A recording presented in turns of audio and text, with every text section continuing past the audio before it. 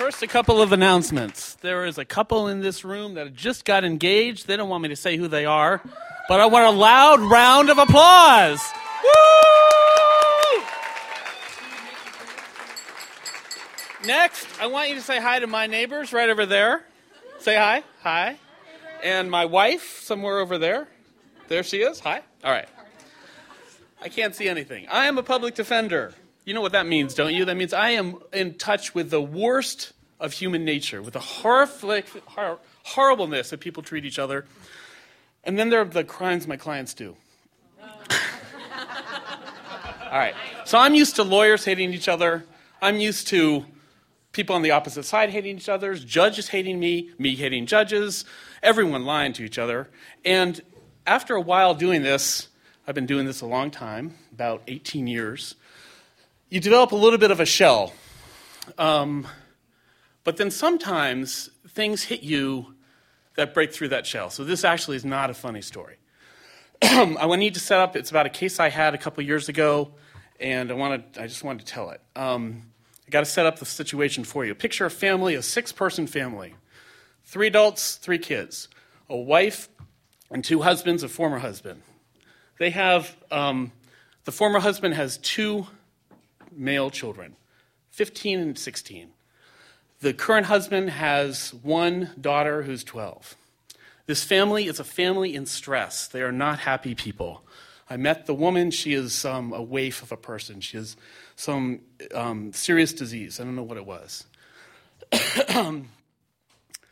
The old husband was out of town in California. The family was struggling to raise money to help the woman with her medical expenses and just to be there for her. The current husband, was pretty much lost. They left the children not properly supervised. So what happened is that the 15-year-old boy and the 16-year-old boy on their own touched the girl. The 15-year-old put his finger inside of her separate nights over a period of months.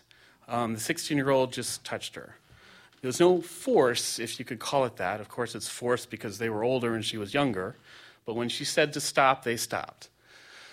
Okay, so eventually she got tired of this or just got scared or confused or wanted to talk to someone and told her parents about it.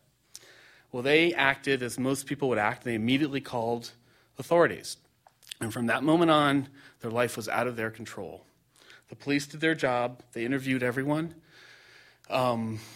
Took the kids separately. They take them to a separate place, interviewed the girl, interviewed the boys, give them their rights. Of course, if you're 15 and 16, it doesn't really mean much. They built an airtight case against these kids. Okay, so where do I come into the picture?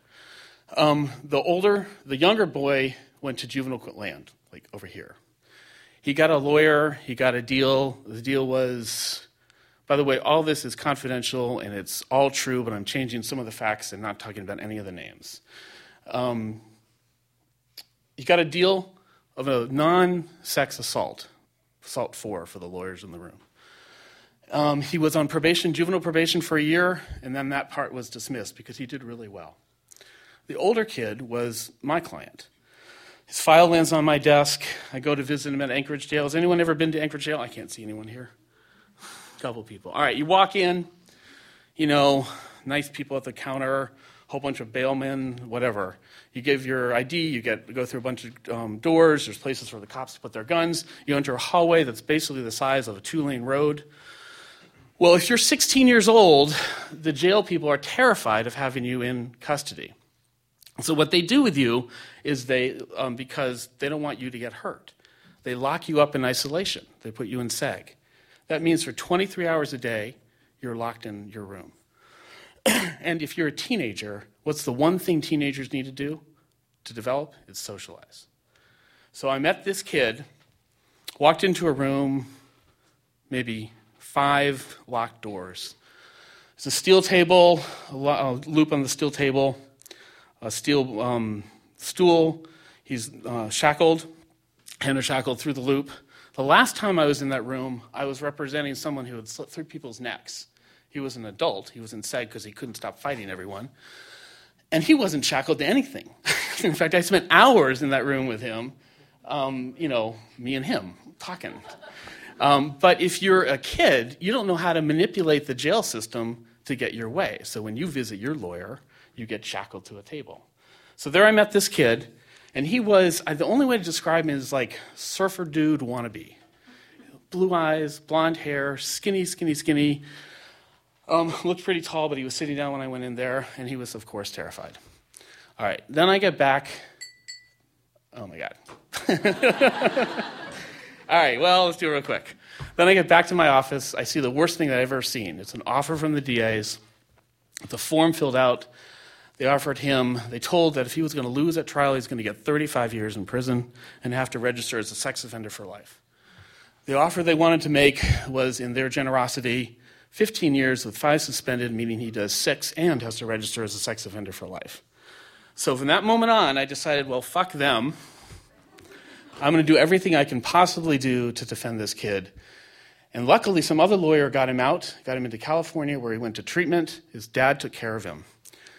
What I did over the next year was everything I possibly could do in my 16 years or whatever of experience, and all of it failed. I had nothing.